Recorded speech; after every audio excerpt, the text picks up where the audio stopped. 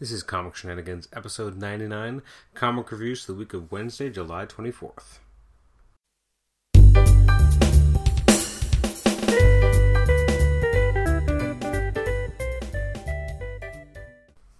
Welcome to Comic Shenanigans. This is episode number 99. This is the comic reviews episode for the books that came out on Wednesday, July 24th. I am your host, Adam Chapman. Welcome to the show. This is actually the last episode for a little while. It's going to be a brief hiatus. Basically, I wanted to have a really good episode 100 coming up, but I just moved, as I mentioned before on the show, and it just hasn't been possible. Also, my usual co-host in the past, Nathan Struck, has also moved. He's actually moved out of the city that I'm currently based in, so it's not as easy to get him into the studio to actually take part in the episodes. So I think when episode 100 does finally come around, it probably will only either be me and Nathan Struck or me and Paul Scores. I'm not really sure what we're going to talk about yet. We keep kind of working on scheduling as opposed to content. Once we're able to narrow down a schedule, then we'll have some sort of content, and then we'll have an episode. So I'm looking forward to it, and hopefully someone out there is looking forward to it as well. So this will be the last reviews episode I do for a while, only because it'd be kind of dumb to continue with like episode 101, episode 103, episode 105, and not have episode 101, or if anything, just to continue with 101, 102, 103, 104, 105, 106, and not have 100. But, you know what? I'll leave that up to the listeners. If you would like to see me continue and just to eventually come back to episode 100 and continue with 101, 102, etc., let me know. Post in the HC Realms threads where we put these episodes.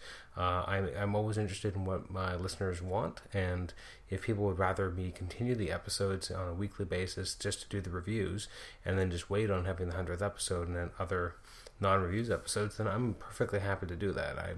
Whatever my listeners would like me to do, I'm happy to do it, because, to be honest, it seems kind of weird to think that next week I won't be struggling to read all the books necessary for reviews, mainly just because of time constraints. As I've said, I recently moved.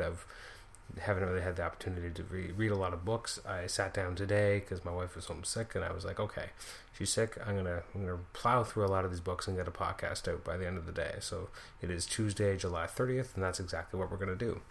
So there was a lot of books that came out. I'm going to be relatively brief because there is a lot of them. First book that I'm going to be mentioning is Aquaman number 22. This continues the current storyline that Geoff Johns is writing. It's actually pretty good. I'm enjoying the storyline. I'm not quite sold on the artwork anymore, and I don't know what has shifted. I don't know. I feel like I got spoiled in the first year and a half of the book, or 2.5 years.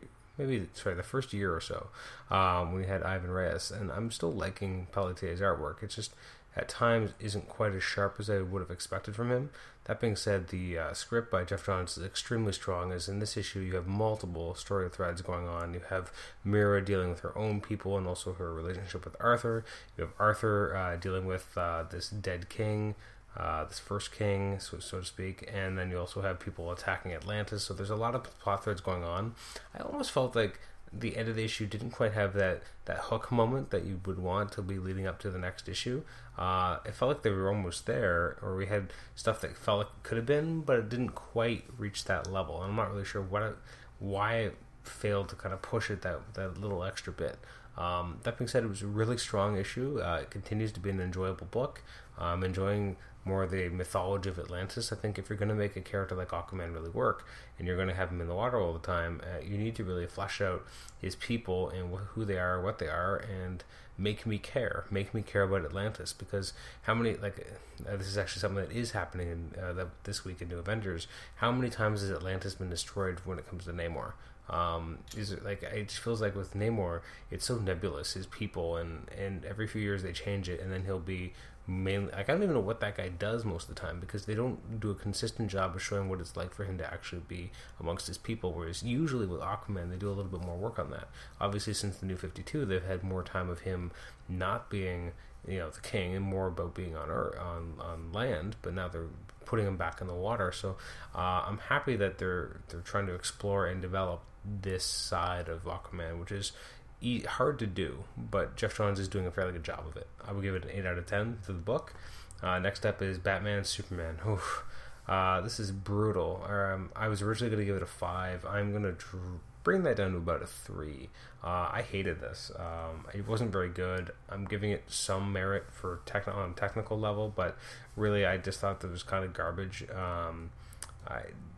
First of all, the artwork is the most miscast artwork I've ever seen in any comic book ever. I think if I was to illustrate this, it wouldn't be as miscast. It would be horrible, to be fair, but I don't think it would be as horribly out of character for to have a Superman character and then you have him often in shadow and just like it just doesn't fit. Jay Lee is a great artist. Like he is phenomenal on the right book, and that's really could be said of any artist. They're right for the right book, but here it's atrocious. I don't like even the technology that's being used by Batman doesn't work, and this was just awful. It was not a good read. It was not fun. Greg Pak is a great writer. Jay Lee is a great artist. This is just terrible, and even the Superman costume doesn't really look like the Earth 2 Superman costume. It looks more like the regular one. Like, you should have Nicholas Scott do it, or anyone better than this. Anyone who doesn't make everything look super creepy and gothic when it doesn't fit. This should be a book celebrating, these icons' first meeting, which I already have problems with, but whatever, let's go with it. And not only are they first really meeting each other, they're meeting these other versions of themselves from another universe where they're friends and where they have established relationships, in this case marriages, with their long-standing female leads. It could be quite interesting. It deserves to have this larger than life artwork, or if at least something. It just doesn't deserve this. This is not the right look at all. This is like Jay Lee never learned how to illustrate anything after he left Dark Tower, because especially that last page when you have Wonder Woman, that's not even a very good Wonder Woman. Like, it's creepy and it's messed up, but it's, again, fits something that from the Dark Tower as opposed to an Earth 2 adventure, which should be bright. I don't know. It should be anything but this. He's the wrong artist, and Greg Pak is not doing a very good job of writing it. That being said, a lot of my take on the writing is because of the horrible artwork. Maybe if the artwork wasn't so miscast, I wouldn't feel that way. But who knows? So that was Jay Lee and Greg Pak on Batman Superman. Next up is Batman Dark Knight, number 22. Not a huge fan of this either. Isn't that a surprise? I've enjoyed Dark Knight generally, especially over the last little while. It hasn't always been the greatest. I always get confused as to which book is which, because there's this and Detective Comics, and obviously I sometimes forget in my head which one's which. Hurwitz is writing this, but you got Alex Maleev in artwork, and I am a huge fan of Alex Maleev, but this book just didn't quite fit for me. And part of it is that we just had a Clayface story. We didn't need another one, and it's not really... It's kind of being the same trick. Like, you have Jim Gordon doing some stuff that's really out of character. Oh wait, it's Clayface. Didn't we just see this with Bruce Wayne, like over in Batman, like doing the exact same thing? We thought it was Bruce Wayne, but it was really Clayface. It just felt like they were going to the same well so quickly, and it felt very, I don't know, lazy. And the art by Alex Maleev was not the best art I've ever seen him do. It was pretty good. I mean, I think the problem is that he is a really good artist, but I have been so spoiled on this Daredevil, which was less and less a superhero book and more just a noir crime thriller. And so when he does the character pieces, it's really good, but when he does the more action-oriented, it doesn't quite fit as well. It's not a limitation, it's just he has certain strengths as an artist and some things he doesn't do as well. So I would give this issue maybe a 5. I just found it kind of boring and derivative.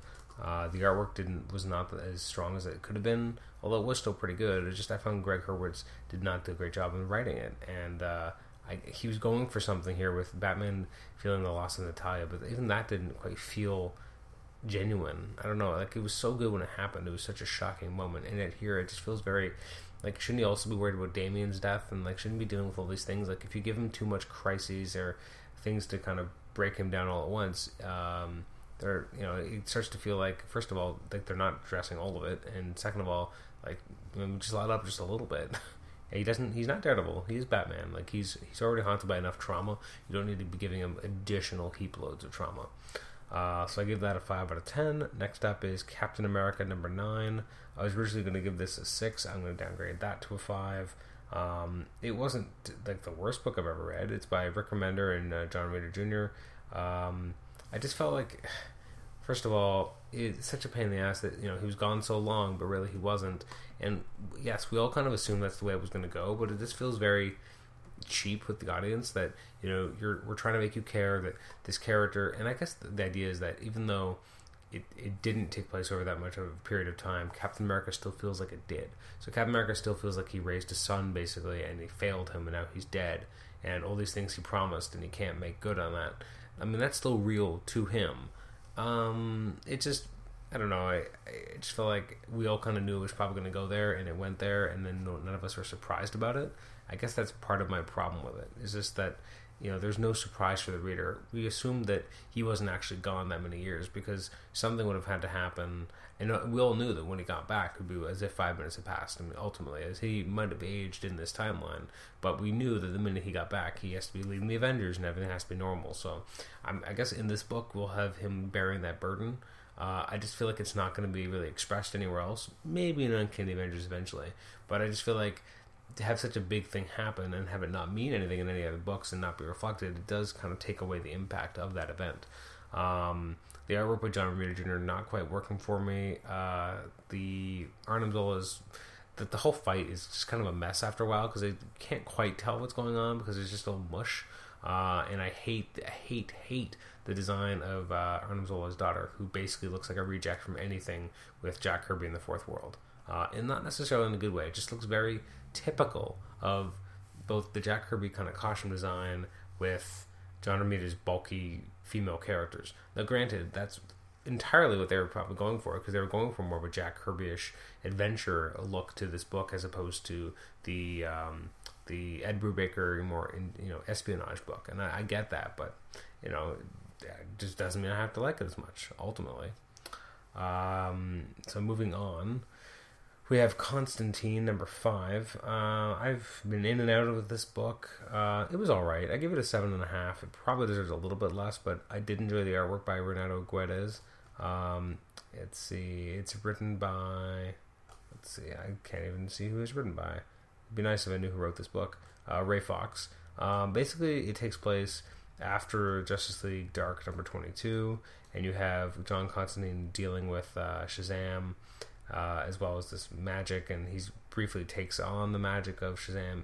It's kind of an interesting little book. Yeah, I actually quite enjoyed it, but although I'm not really sure where the ending of the book leaves it, especially because the character kind of has to be available for the rest of Justice League Dark, I would think, and available for the rest of the Trinity War, and this kind of takes him off the board for that, which made me skeptical, but for the most part I enjoyed the issue more than I ever expected to, so I gave it a 7.5 out of 10. You know what? I'm going to downgrade that to a 7. I'm all about downgrading today. Next up is Flash 22. I don't know what they're doing here. I like the book sometimes, and sometimes I really don't.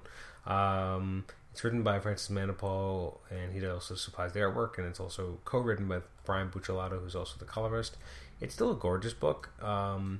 It's not always the best in terms of story and kind of where they're going with things.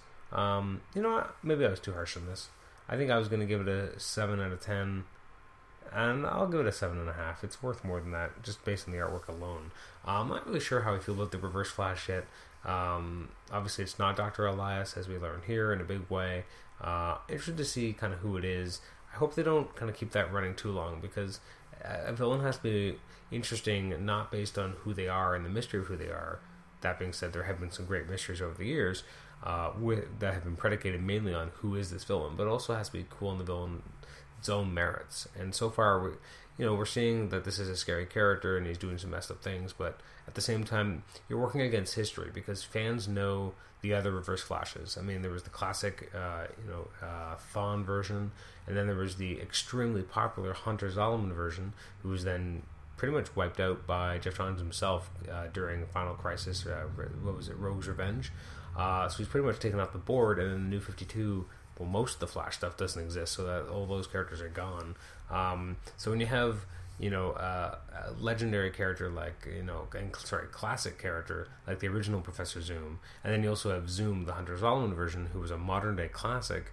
introducing a new Reverse Flash with a costume that's not as interesting visually. I don't like the look of it as much, and then we don't know really what he's doing or how. I don't know. It kind of, I find myself a little bit bored by the character, only because it doesn't feel like it's anywhere near as interesting as the 2 Reverse Flashes we already had, or even Kid Zoom.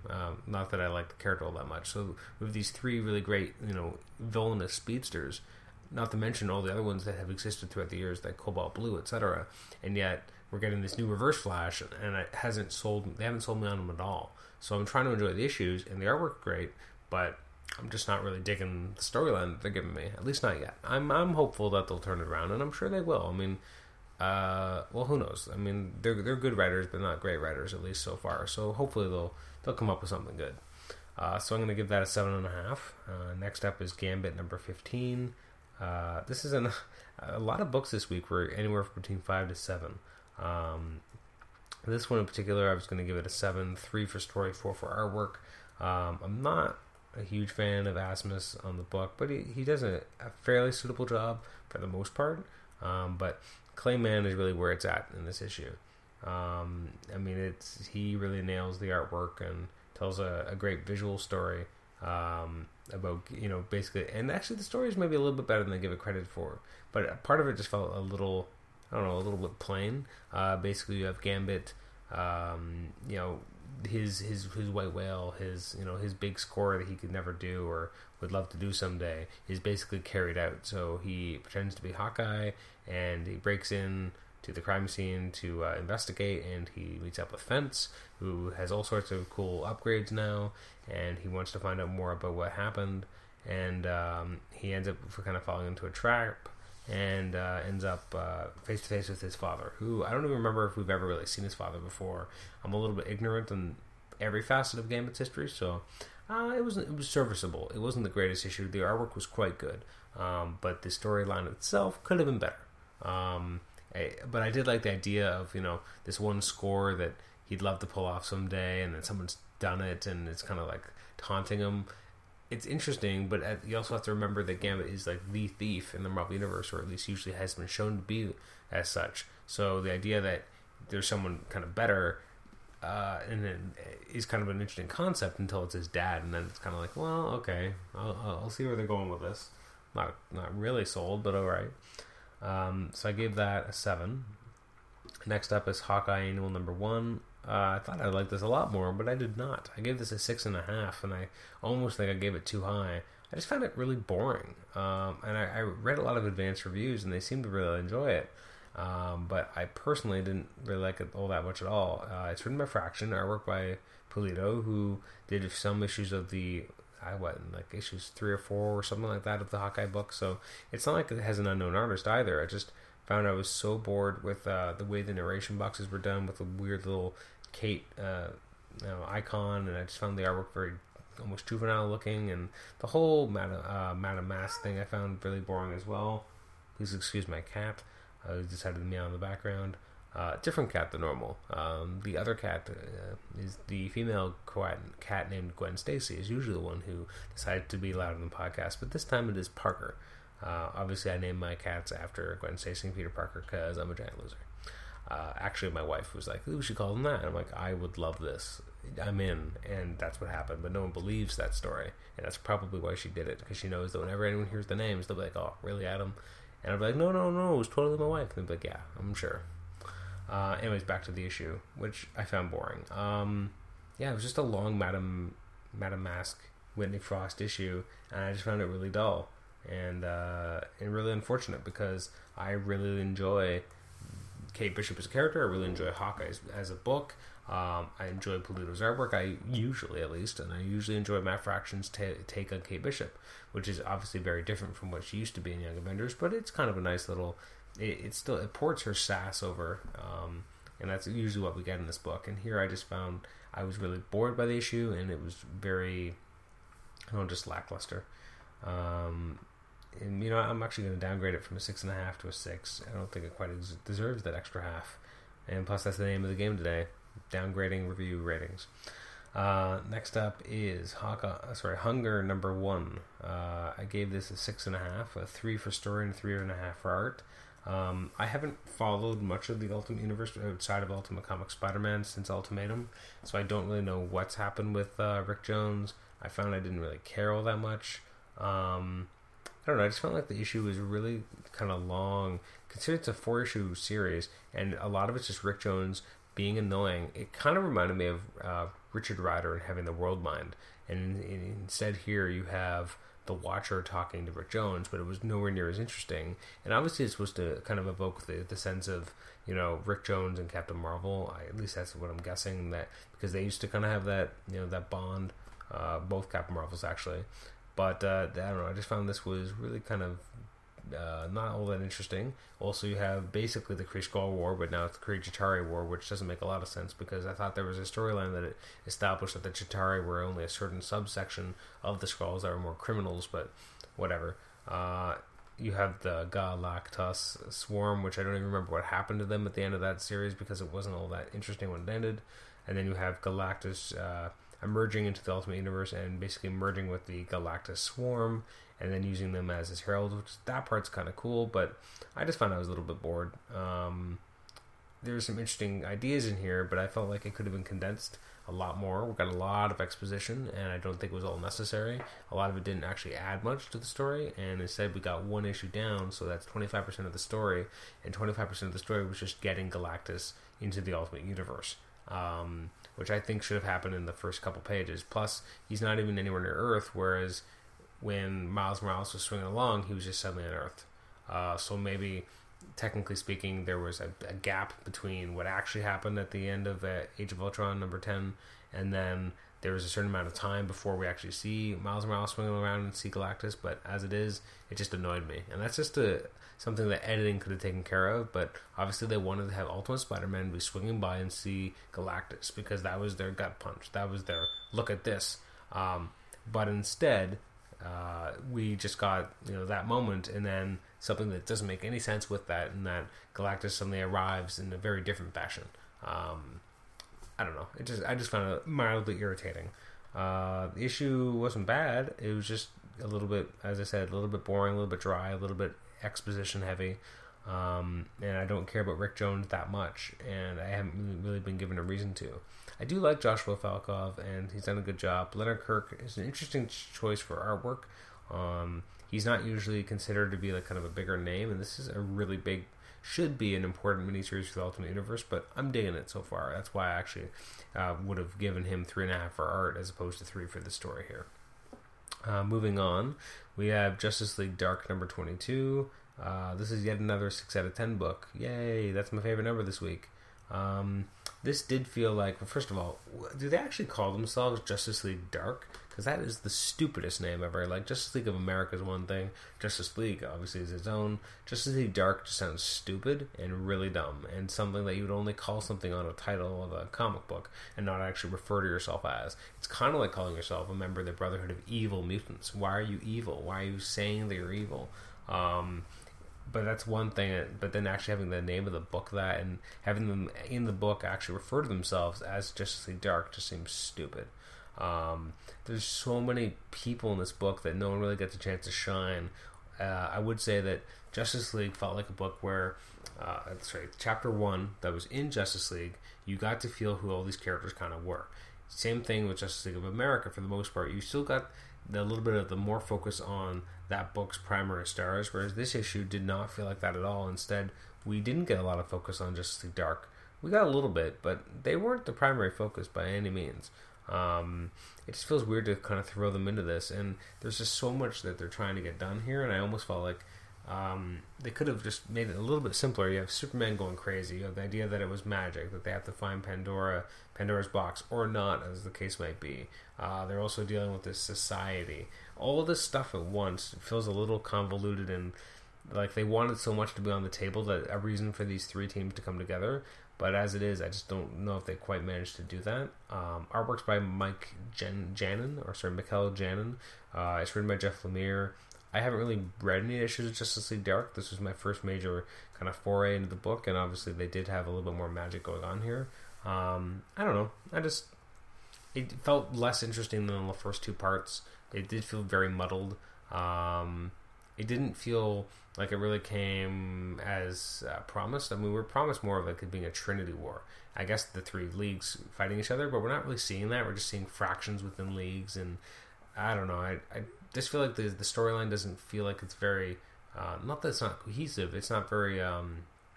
Not, I guess, straightforward in some ways.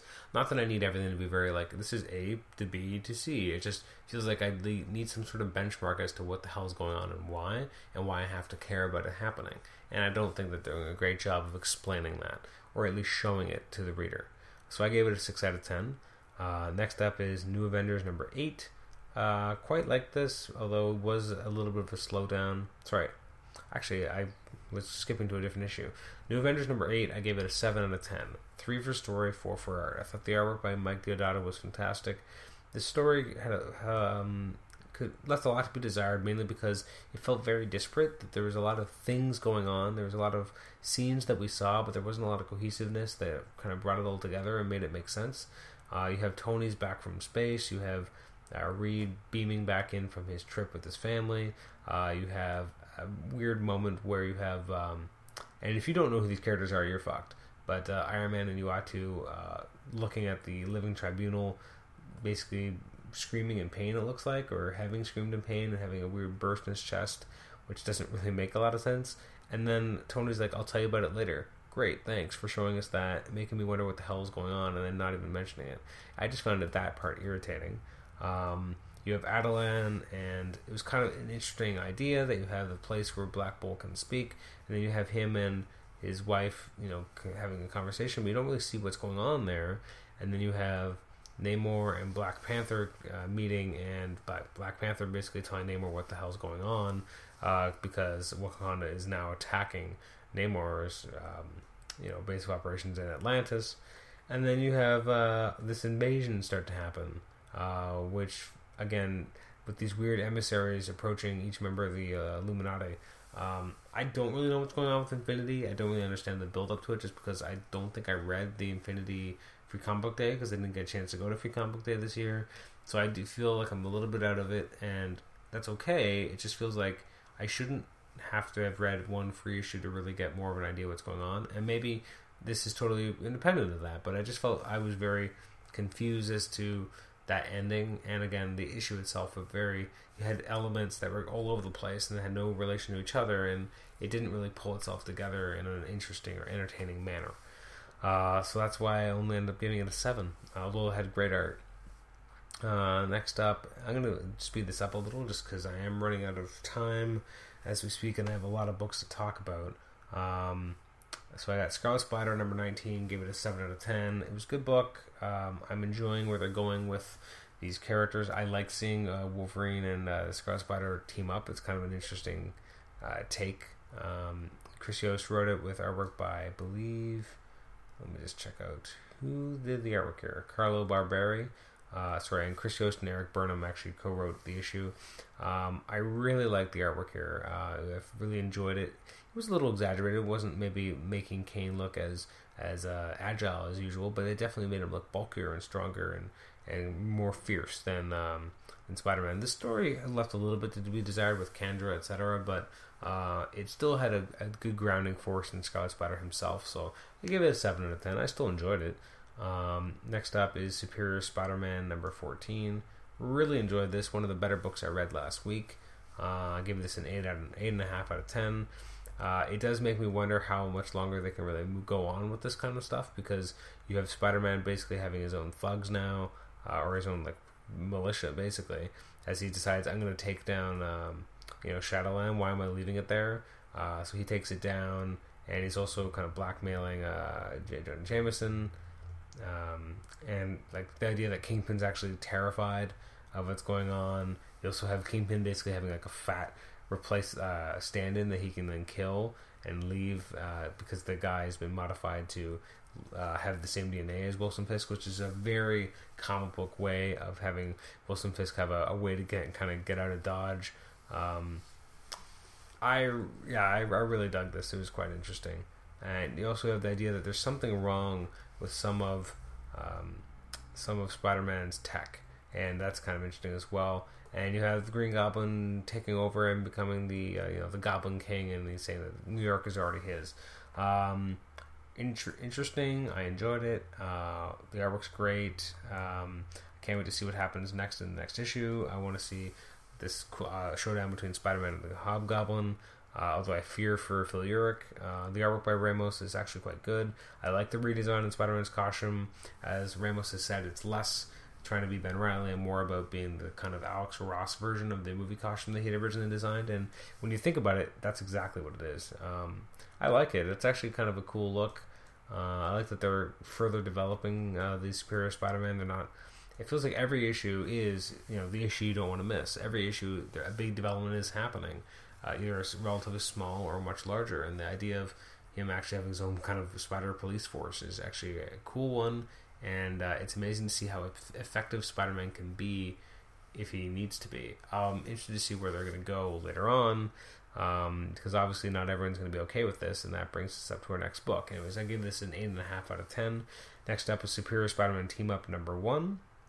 I gave it a 7.5. I give it a 4 for story, 3.5 for art. So that's why it's 7.5. So you have, let's see, this is written by Chris Yost, who already wrote Avenging Spider-Man, which is basically what this is. And the artwork by David Lopez, who I like. So although I had to admit, the minute I opened this issue, I had to basically go to Wikipedia because I had no freaking clue what happened to Cloak and Dagger. I didn't realize that in the Spider Island tie-in, their powers are essentially swapped, which is kind of dumb and stupid, and I hate Mr. Negative because they never explain how he can do the shit he does, but or at least I don't believe they have. But the idea here is that Spider-Man's kind of on a rampage, and he's taking out all these all these street-level heroes, and there's also a great kind of recap of all the recent things he's done over in Superior Spider-Man. He takes down Gravity, although I hated, because Gravity apparently... Like, Gravity's a cool character. Here he actually says, "Wah," which I hated, because that doesn't make any sense, and I love that character. Don't humiliate him like that. You have him take down, or at least fight, Power Man and Iron Fist, Sun Girl, who I don't even know who that is, and he's got like a Waldo backpack, which is more or less like the spider arms that he used to have on the Iron Spider costume. He's actually using those at that point. Takes on Moon Knight, who I don't know why Moon Knight is swinging around New York, but he is. He punches out Doctor Strange, apparently in a hospital, which is strange. And then he's in the Baxter Building, and he fights the new Fantastic Four, and basically the Avengers kind of go to stop him and be like, what the hell are you doing? And it's the idea that he's trying to stop the carrion virus, which is kind of cool, that he's trying to stop... The carrion virus is kind of going around, and he's trying to stop whoever it's been able to infect, and it infects Hyperion, and then he's able to take him out. And so I like the idea that he fights the Avengers, and then is able to explain to them why he's doing what he's doing. It's a matter of time. He has to stop the carrion virus, and that they kind of... Each time they kind of want to come down on him, he proves that he's right, and then they have to kind of back off, which is an interesting recurring theme for the Superior Spider-Man. Also, I like at the end of this issue the idea that he needs his own team, quote-unquote superior team, because he's... Excuse me. I could edit that out, but I won't. Mainly because I just don't have time. That's how you'd like to appreciate my sneezing. You have him putting together this superior team, and it looks like the Sinister Six, captured all of them, and so maybe we'll get... or more than that. No, I think just the 6. So it'd be interesting to see him bring them all together. And also, we once again have the idea that the Jackal is doing something behind the scenes, and now he's going to want to go kill Spider-Man. So I like that. Really, this Avenging Spider-Man really has morphed into this book.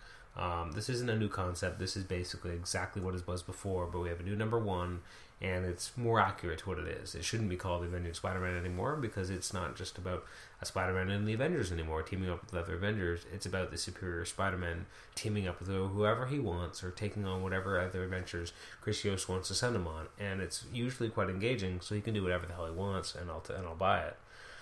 So I give that a 7.5 out of 10. We got Talon #10.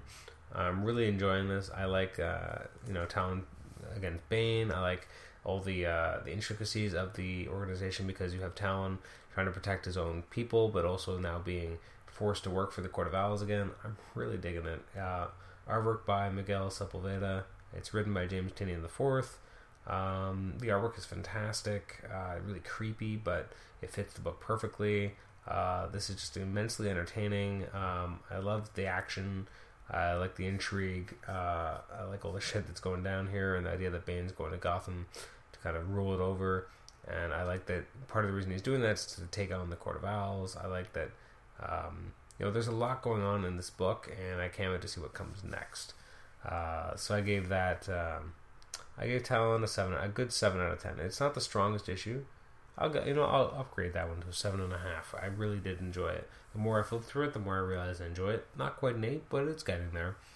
Next up is, wow, I missed an issue. Uncanny Avengers number 10. Huh. You're going to have to wait, and I'm going to actually pause this and be right back having read this issue. And I'm back. Okay, so just read Uncanny Avengers number 10. It's okay. I think I read some reviews of it being really, really good, and I just found it didn't quite hit all the marks for me. Part of it's that I don't like Daniel Acuna on art, and he does the artwork here, and I'm just not a fan. Rick Remender, I have to... Actually, it's funny. I mentioned earlier that there's no mention anywhere else that Captain America was off Earth. Here, he actually does mention it to Wanda, so I'm a dick. I made a kind of an unfair generalization and assumption, and it ended up being proven false. So we actually do have Captain America tell Wanda that he was stranded somewhere else. He doesn't explain all of it, but at least you get the idea that he's dealing with this heavy burden that he hasn't told anyone about, and now he's finally willing to open up about it. You have the new 4 horsemen, or not even 4 horsemen, but basically the 4 new Death Horsemen, I guess, where you have Sentry, Banshee, Grim Reaper, and Daken have come back from the dead, and they're here to tangle with the Uncanny Avengers. It's kind of cool. I don't know, it just didn't quite capture me the same way I expected. Most of that's the art, to be honest. I found it a little bit too static, and it should be a lot more fearsome, a lot more... it should be that there's more life in the panels. Acuna, I find, is an artist that often there is no sense of movement or life. It's just very dead.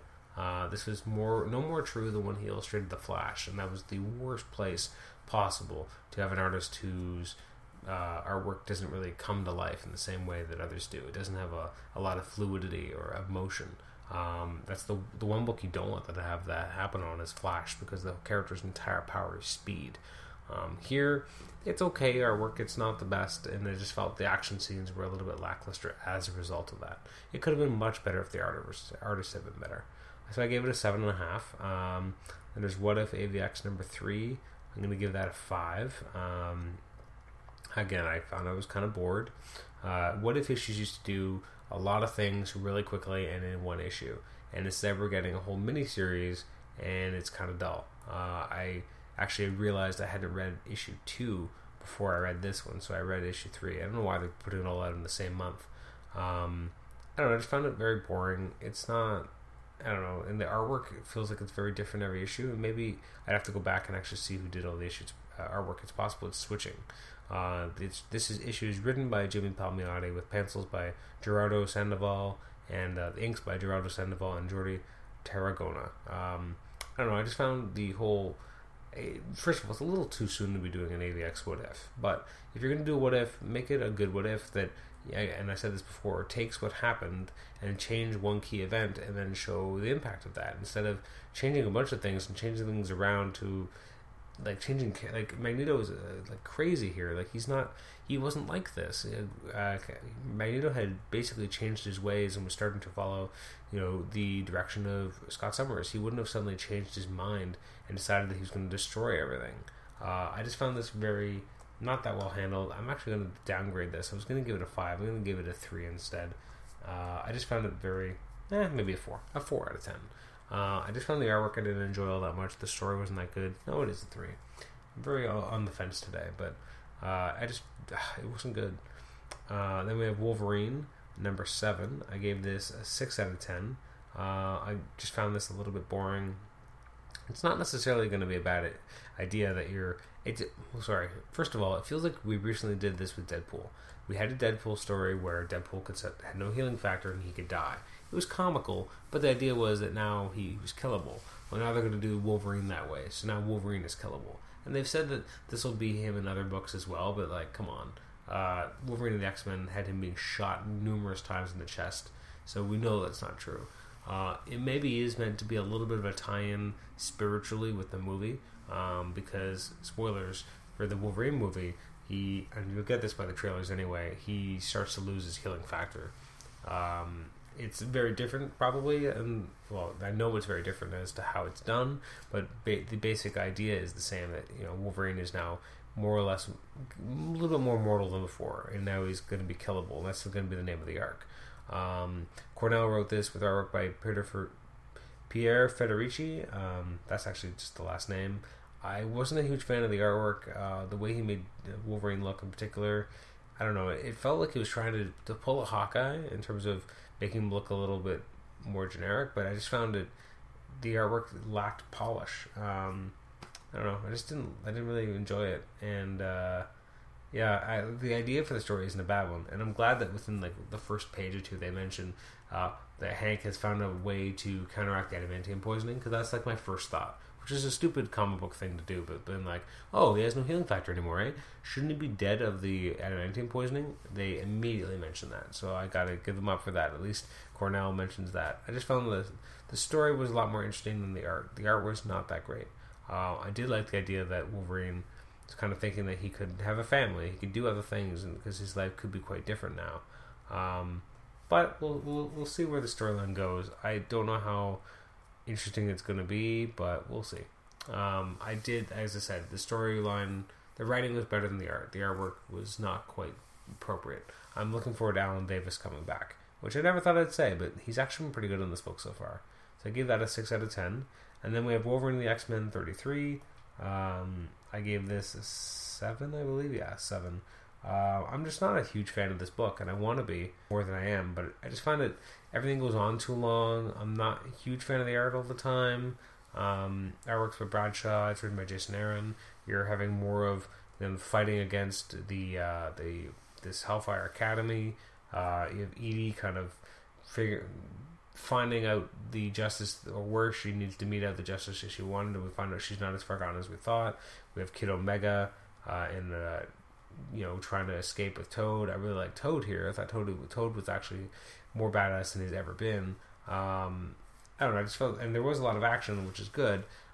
It just, for some reason, it fails to really excite me. It fails to really, when this book first started, I was like, this is quirky but weird and fun, except for the Hellfire Academy, the Hellfire Club, because I didn't care much for them.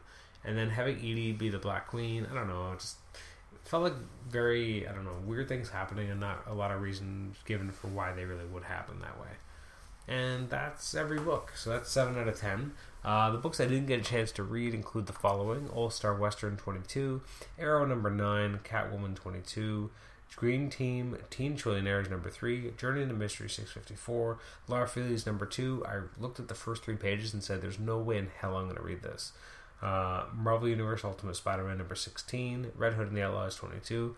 I read the first 3 or 4 pages. I found that the stuff with Jason Todd looked really interesting, and everything else did not. So I ended up not reading it. Superman 22, Superman Unchained Director's Cut number 1. I don't feel any need to read that again. Teen Titans 22. Again, I flipped through the first couple pages and said, no, F this, no thanks. Ultimate Comics X-Men 29, Unwritten number 51, and Young Avengers number 8. So that is the episode. This has been episode number 99 of Comic Shenanigans. I'm your host. Obviously, we were looking at the comic reviews for the week of July 24th releases. If you'd like me to continue doing reviews episodes, even though episode 100 isn't up, and just continue numbering at 101, 102, 103, 104, etc., please let me know, and I will do that. I'm always want to do what the fans like, and if people are willing to listen and enjoy listening to my reviews episodes, then I'm happy to do them, because I do find them enjoyable. So thank you for joining me, and if you want to post any questions, comments, etc. on the comic reviews, on the thread at HC Realms, please do so. We posted in the AV Club section. Please also, we're looking for ratings for iTunes, because apparently people have done it before, but none of them are showing up. So, please rate us on iTunes. That's great. It just helps the podcast. If you want to send me a personal emails, you can do, or for the show, you can do so at comicshenanigans@gmail.com, or you can like us on Facebook as well. So thanks again for joining us for the show, and we'll see you next time, whether that be episode 101 or 100. Hopefully it'll be sometime in the near future. This is Adam Chapman signing off. Bye-bye.